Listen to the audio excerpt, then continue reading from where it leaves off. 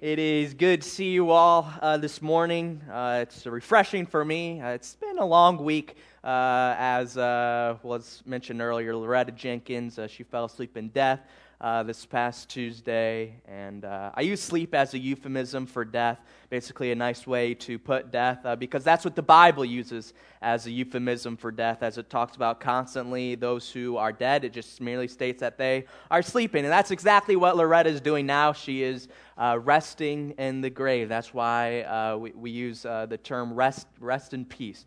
She is resting in peace now. And we put our hope in the resurrection, that although she is resting in the grave right now, one day Jesus is going to come back to establish his Father's kingdom. And when he comes back, God's going to resurrect those who are asleep in Christ. And that's what we put our hope in, just as Loretta did, and will be resurrected when Jesus comes back. But I wanted to visit Loretta this past, I guess it was Thursday through Saturday of last week, and she was getting better each and every day, and I was just thinking to myself, when is she going to get out of here?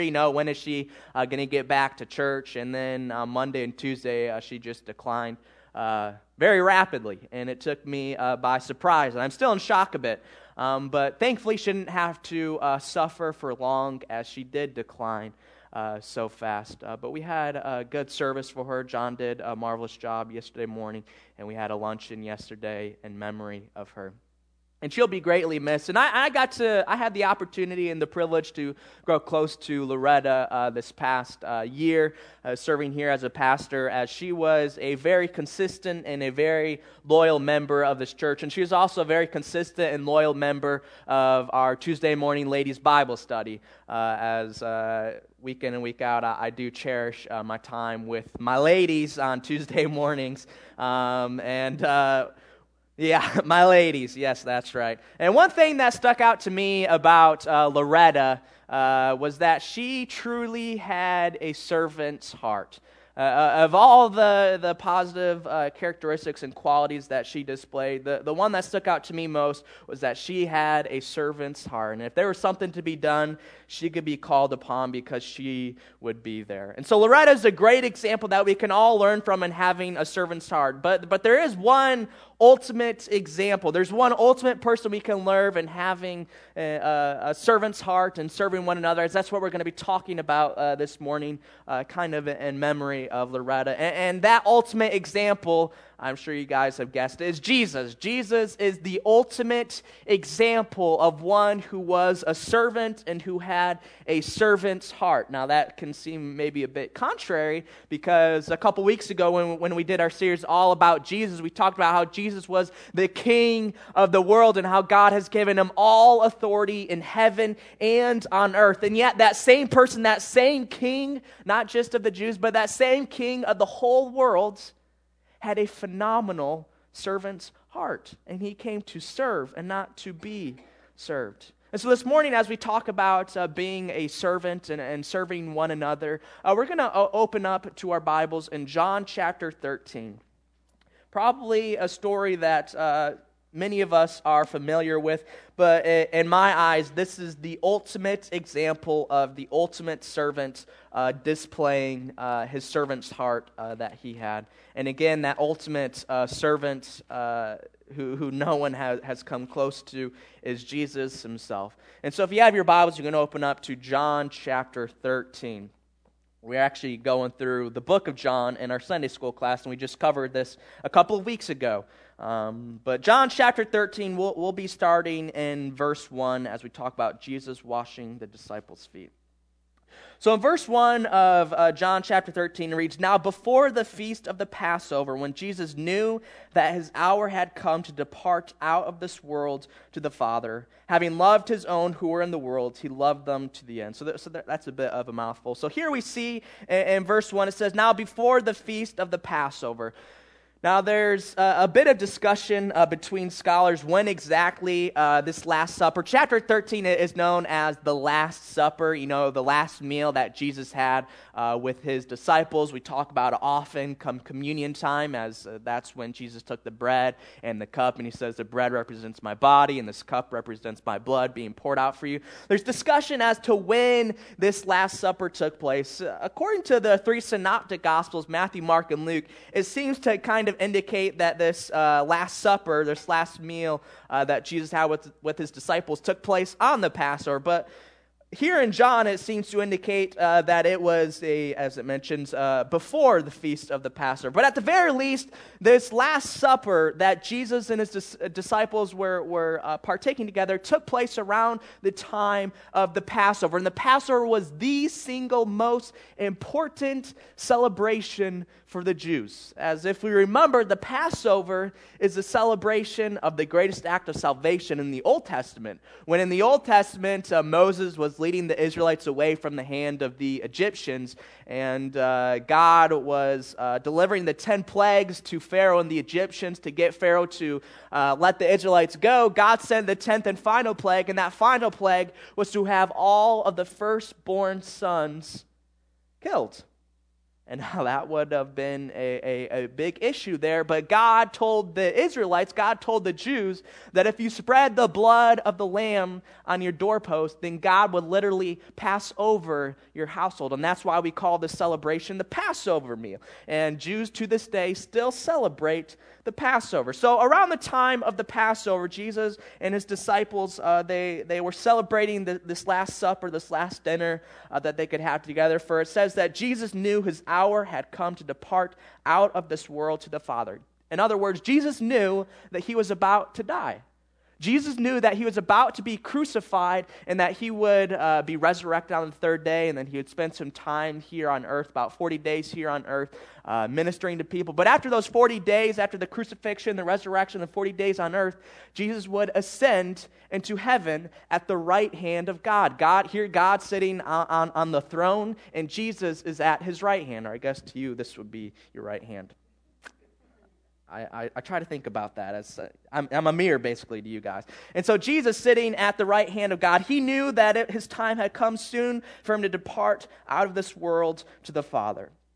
And so that kind of helps us set the scene of what's to take place as it's around the time of the Passover and the most important celebration for the Jews.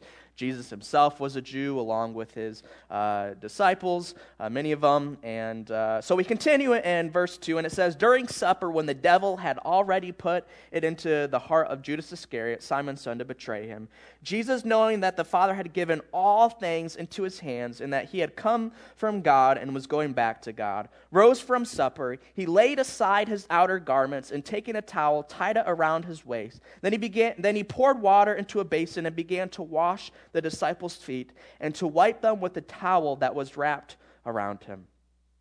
So here we see in verse 3, we see another reminder again. It says, Jesus knowing that the Father had given all things into his hands. There we see another reminder that God truly has given all authority over to Jesus. But then it goes and to continue in saying that dinner has already begun. Supper has already begun, as it says in verse 2, during supper. So this isn't really at the beginning of supper. This isn't when they're getting ready to sit down at the table and partake in the food. This seems to indicate that it was during supper, it was during their dinner, it was during when they were eating. And while they were eating, I'm sure they were all having a marvelous discussion. I'm sure it was very deep and very good, as it was Jesus' last night here on earth before he was to be crucified.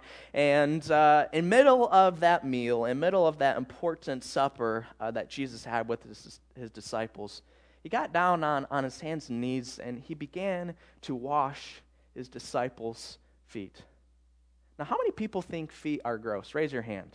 Yeah, a lot of us think feet are gross. Feet are pretty gross, if we're going to be honest with ourselves. A lot of people's feet, pretty much everybody's feet, is kind of gross. And here today, we have proper foot attire. Here I am wearing nice handy-dandy shoes. A lot of us wearing nice shoes with us, dress shoes, whatever it may be.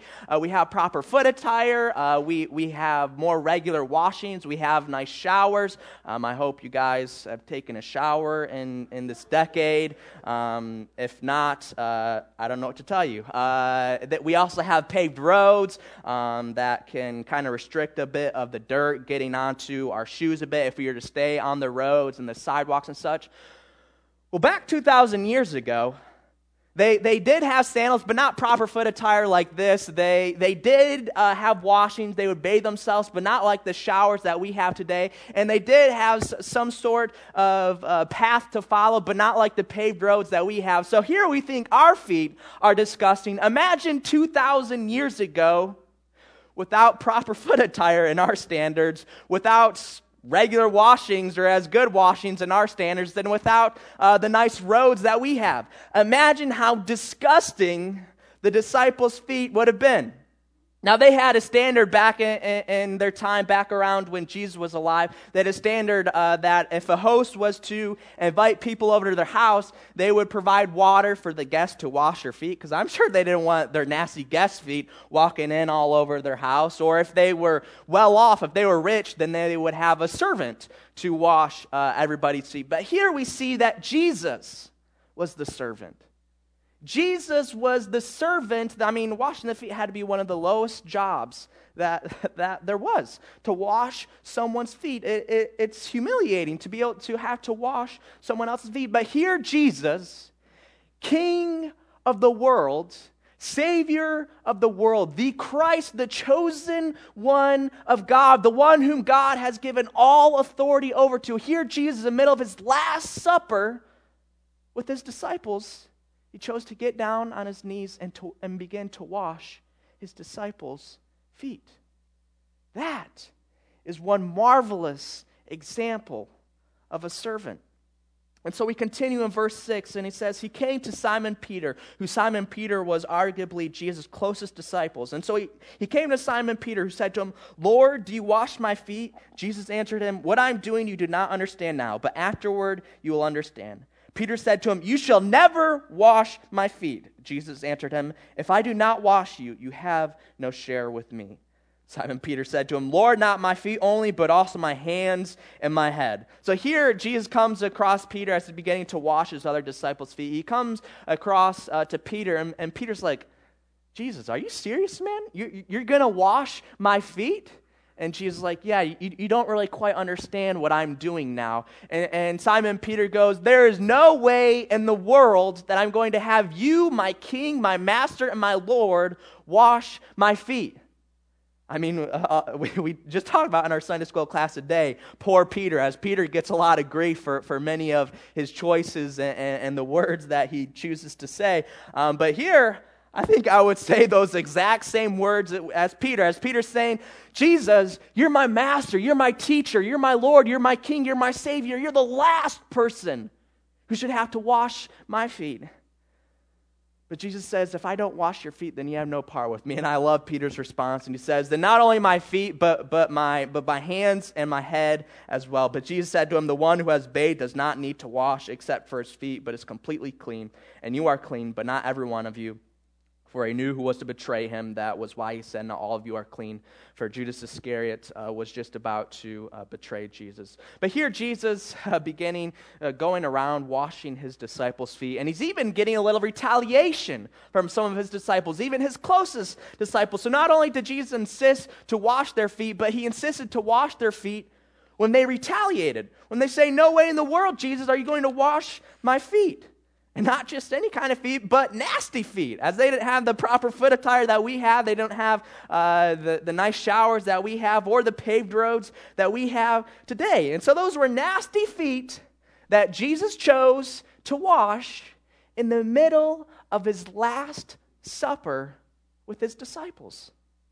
I mean, I can only imagine how heartfelt and how emotional this time would have been for Jesus and his disciples, as Jesus knew his time was coming, that he was to die for the sins of the world. And what did Jesus choose to do with his last moments? I mean, a lot of us think about, what would I do if I knew I were to die tomorrow? I'm not sure any of us would choose to wash people's feet on our last day. I know I wouldn't. But here Jesus chose, in his last moments, he chose to wash his disciples' feet. I don't think there is any better example of a servant than here found in John chapter 13. In Jesus' last moments, he chose to wash his disciples' feet. And so it continues in verse 12, and it says, when he had washed their feet and put on his outer garments and resumed his place, he said to them, do you understand what I have done to you? You call me teacher and Lord, and you are right, for so I am. If I then, your Lord and teacher, have washed your feet, you also ought to wash one another's feet. For I have given you an example, that you also should do just as I have done to you.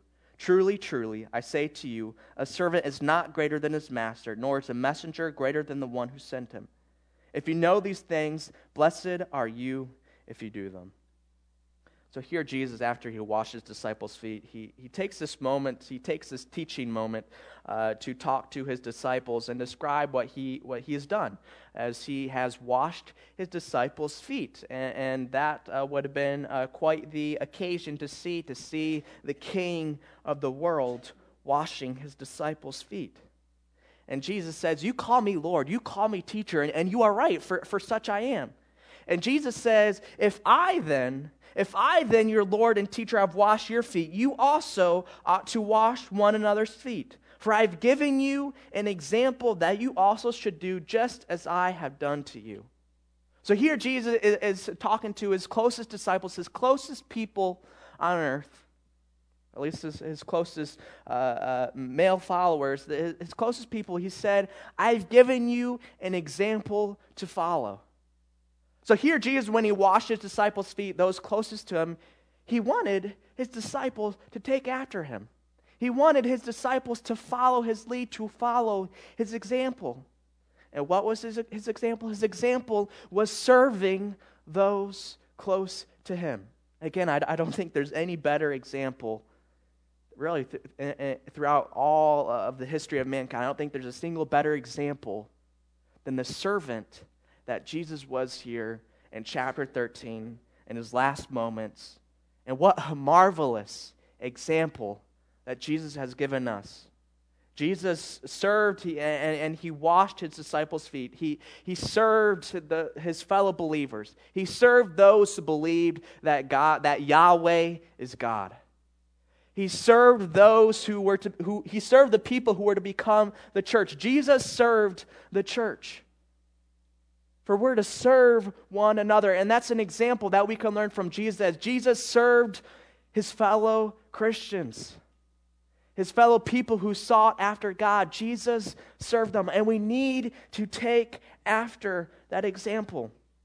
We need to serve those close to us. We need to serve those who are fellow believers like us. We need to serve those who are within our church. Take a look around this church. These are the people whom you are to serve. That's the exact example that Jesus gave to us, to serve those who have a similar faith and a similar belief that you do. Here we as Christians, we as fellow brothers and sisters in Christ, we are called, we have been given an example to serve one another.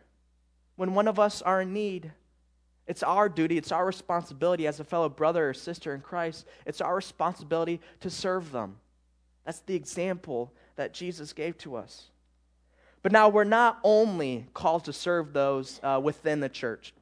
One day when I went to go visit Loretta in the hospital, I encountered a man who was in pretty rough shape, standing outside the hospital asking for some money for a meal. And it wasn't much, but I gave the man $5 because across the street there was a Wendy's. And I don't know if you've ever been to Wendy's, but they have their 4 for $4. I love the 4 for $4. I'm all about value. If that's not value, I don't know what value is. And so I gave him some money so that he could go get a 4 for $4 at Wendy's. And as I handed him this money to get him a meal, exactly what he asked, he said something along the lines of, "Is that it?" And I was appalled. I was appalled that out of the generosity of my heart, I was giving this man some money, and he said something along the lines of, "Is that it?" He was wanting more money. And I said, "Sir, there's a Wendy's across the street. There's a great 4 for $4 deal. You can get more than a meal at Wendy's." And he was not grateful one bit.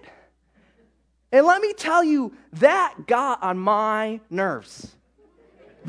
That really got on my nerves, and I was mad. I was upset. I was upset that he didn't even show a bit of gratefulness towards me.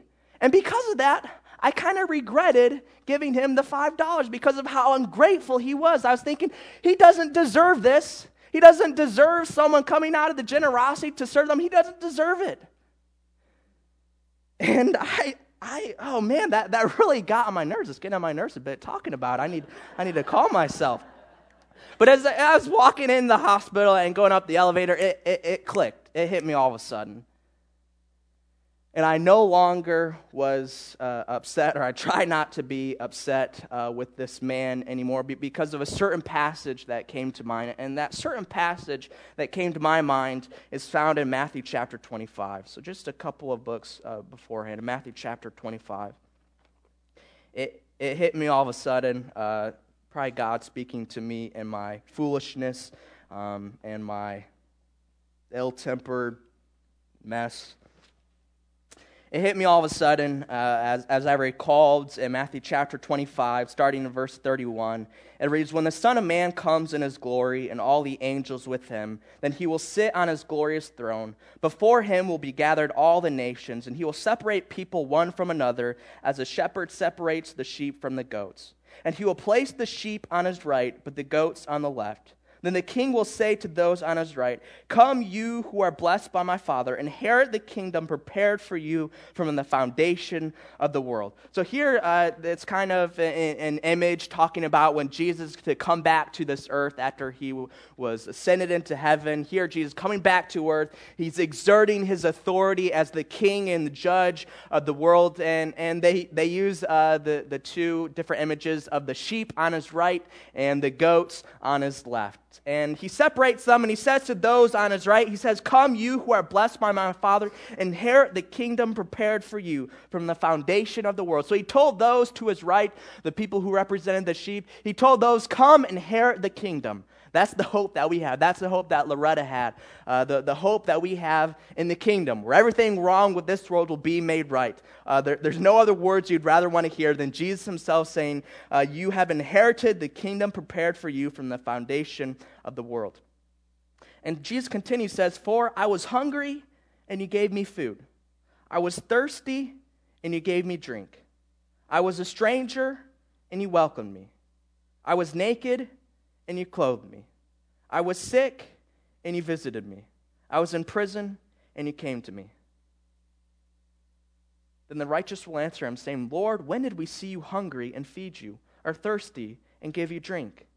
And when did we see you a stranger and welcome you, or naked and clothe you? And when did we see you sick or in prison and visit you?" And the king will answer them, "Truly I say to you, as you did it to one of the least of these, my brothers, you did it to me." Here Jesus says, he's talking to the people on the right, "You have inherited the kingdom because you fed me when I was hungry. You gave me a drink when I was thirsty. You clothed me when I was naked. You came to visit me when I was sick and came to visit me when I was in prison. You welcomed me when I was a stranger." And the righteous are going, "Lord Jesus, we never saw you hungry. And we never saw you thirsty, and we certainly didn't clothe you, and we didn't come to visit you in prison. We didn't come to visit you when you were sick, and you were never a stranger for us to welcome." And so we didn't do any of this. And Jesus responds to them by saying, "Whatever you have done to the least of these, you have done for me." Wow, those are strong words. Those are the same words that struck me just a couple moments after I was really bitter and angry with that man. Those same words convicted me, made me feel like a piece of junk. And it convicted me as whatever we do for the least of these, we are doing it for Jesus himself. And those are words that a lot of us need to hear at times, a reminder that we need to hear at times. Whenever we give one of the least of these some food, whenever we give someone who is thirsty a drink, whenever we welcome a stranger, whenever we clothe someone who's in need, or visit someone when they're sick, or visit them when they're in prison, we're not doing it for them. Although in our feeble-mindedness, we think we're doing it for them. In my feeble-mindedness, I thought I was giving this man $5 for himself. I thought I was doing it for him. But Jesus informed me that I was doing it for him. I was doing it for the King of the world. I was doing it for the Lord. I was doing it for my Savior. For Jesus said, whatever you do for one of the least of these, you do it for me. What strong words. And this is so important to know, because whenever you serve one of the least of these, they're in their position that they are in for a reason. A lot of times it's because of the poor hand that they've been dealt, but a lot of times the least of these are in the position that they're in because of their own foolish decisions or their foolish character, their poor character. And oftentimes when someone has a poor character, they aren't going to be grateful for your gracious acts. And when someone isn't grateful, if you're like me, that may make you resent giving them the food or the drink or the clothes or visiting them in prison or in the hospital. That may make you resent, just as I did. But we need to remember these words here in Matthew chapter 25 when Jesus says, let me quote it exactly, truly I say to you, as you did it to one of the least of these, my brothers, you did it to me. You did it to me. We must be reminded that ultimately we aren't doing it for the people that we're serving, but ultimately we're doing it for Jesus himself, the same man who died on the cross for the likes of you and me. And so please don't let someone's poor reaction deter you from serving one of the least of these. Focus on the fact that you are doing it for Jesus. So when we're talking about serving and having a servant's heart, these are the two passages that come to mind first. And there's kind of two applications that we can take from this. One is we need to serve one another. These people here sitting with you, the people sitting in the other churches, the people with the same faith that we have, these are your brothers and sisters in Christ. And Christ himself has given us an example to serve one another, to serve your fellow brother and sister in Christ, just as Jesus did when he washed his disciples' feet in his last night, when he could have done so much. There were so many opportunities Jesus could have done in his last night, but he chose to display that he was a servant. For Jesus did not come to be served, but he came to serve. And I don't think there's any better example than in John 13 of a phenomenal servant. And Christ called us to follow his example and to serve one another. We need to serve one another in the church. We need to serve the church. We are the church, and we need to serve the church. We're constantly looking for volunteers and people to help with junior church. We're constantly looking for people to help with a Sunday school, constantly looking for people to help with the cookie table, for greeters, to visit people in need in the hospital or in prison. We're constantly looking for people to serve in any and every way. And we have to step up.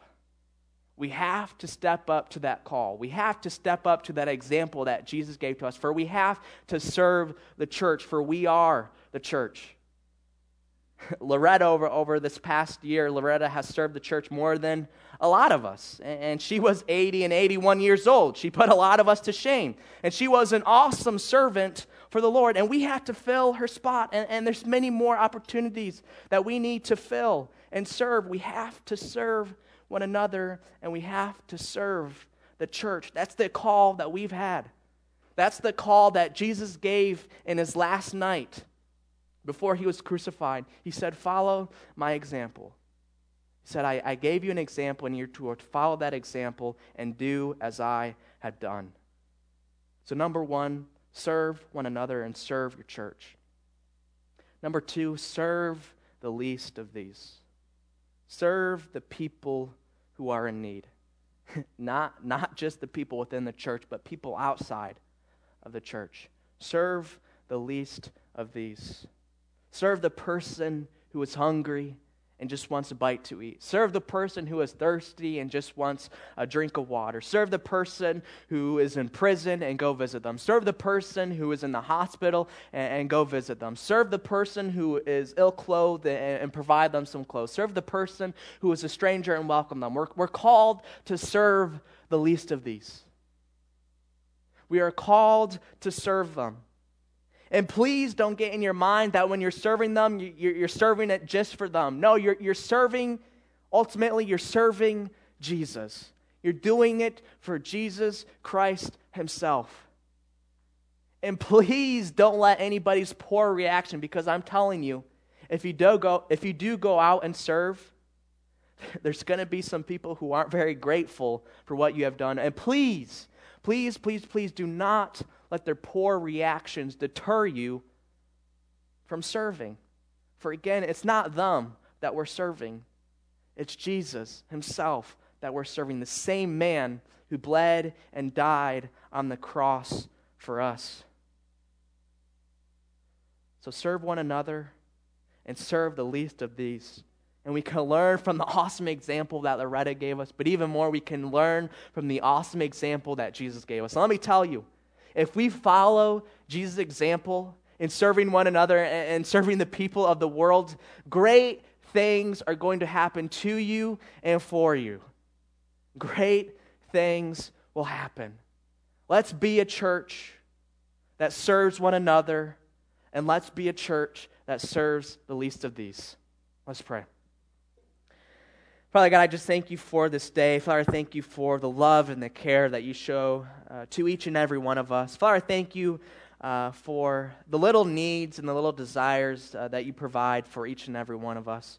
Father, I pray that we, as fellow brothers and sisters of Christ, we, as your children, I pray that we can watch out for one another, that we can look out for one another, and that we can serve one another, just as your Son did the last night before he was crucified. And Father, I pray that we as a church, we can be a church that serves the people of this world, that we can serve the people who are hungry, who are thirsty, who are in prison, who are sick, who are strangers, and who need clothes. And Father, I just pray that we can be a church that opens people with welcome arms, and that we can be a church that serves one another, and a church that serves the least of these. Father, I thank you for your love and care. I thank you for the example that you sent in your Son. It's in Jesus' name that we pray. Amen.